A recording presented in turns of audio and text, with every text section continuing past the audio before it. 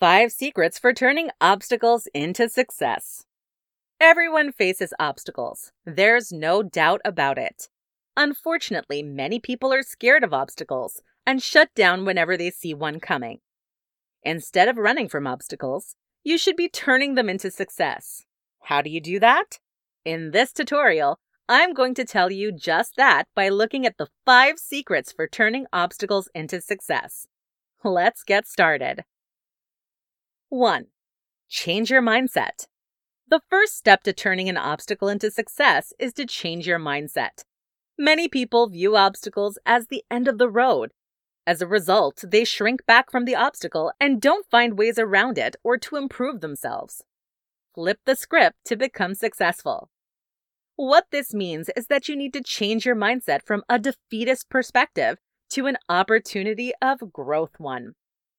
Every obstacle that comes your way is an opportunity to challenge yourself and grow as an individual. Viewing obstacles as opportunities is the best way to become successful. 2. Think about it rationally. As children, we often respond to obstacles emotionally. This included pouting, crying, or blaming someone else for the problem. Now that we're adults, we need to face our obstacles head-on and rationally. Although it is totally fine to cry on occasion, wipe away those tears eventually and think about the obstacle with a clear head. This gives you opportunities to think clearly about your next step so you can ultimately overcome the obstacle and become successful. 3. Reflect on your past. As I've already mentioned, your life is full of obstacles. This is actually a good thing because it means that you can learn from your past mistakes. Whenever you face a new obstacle, remember that you have likely faced a similar situation before. Reflect on your past and see if you can learn anything from it. If you think hard enough, you'll likely think of a past scenario that will help you with your current one. Incorporate what you learned from your past into your present and future to become successful.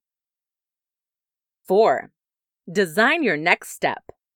Once you've thought about the obstacle rationally and reflected on your past, it is time to think about your action steps for resolution.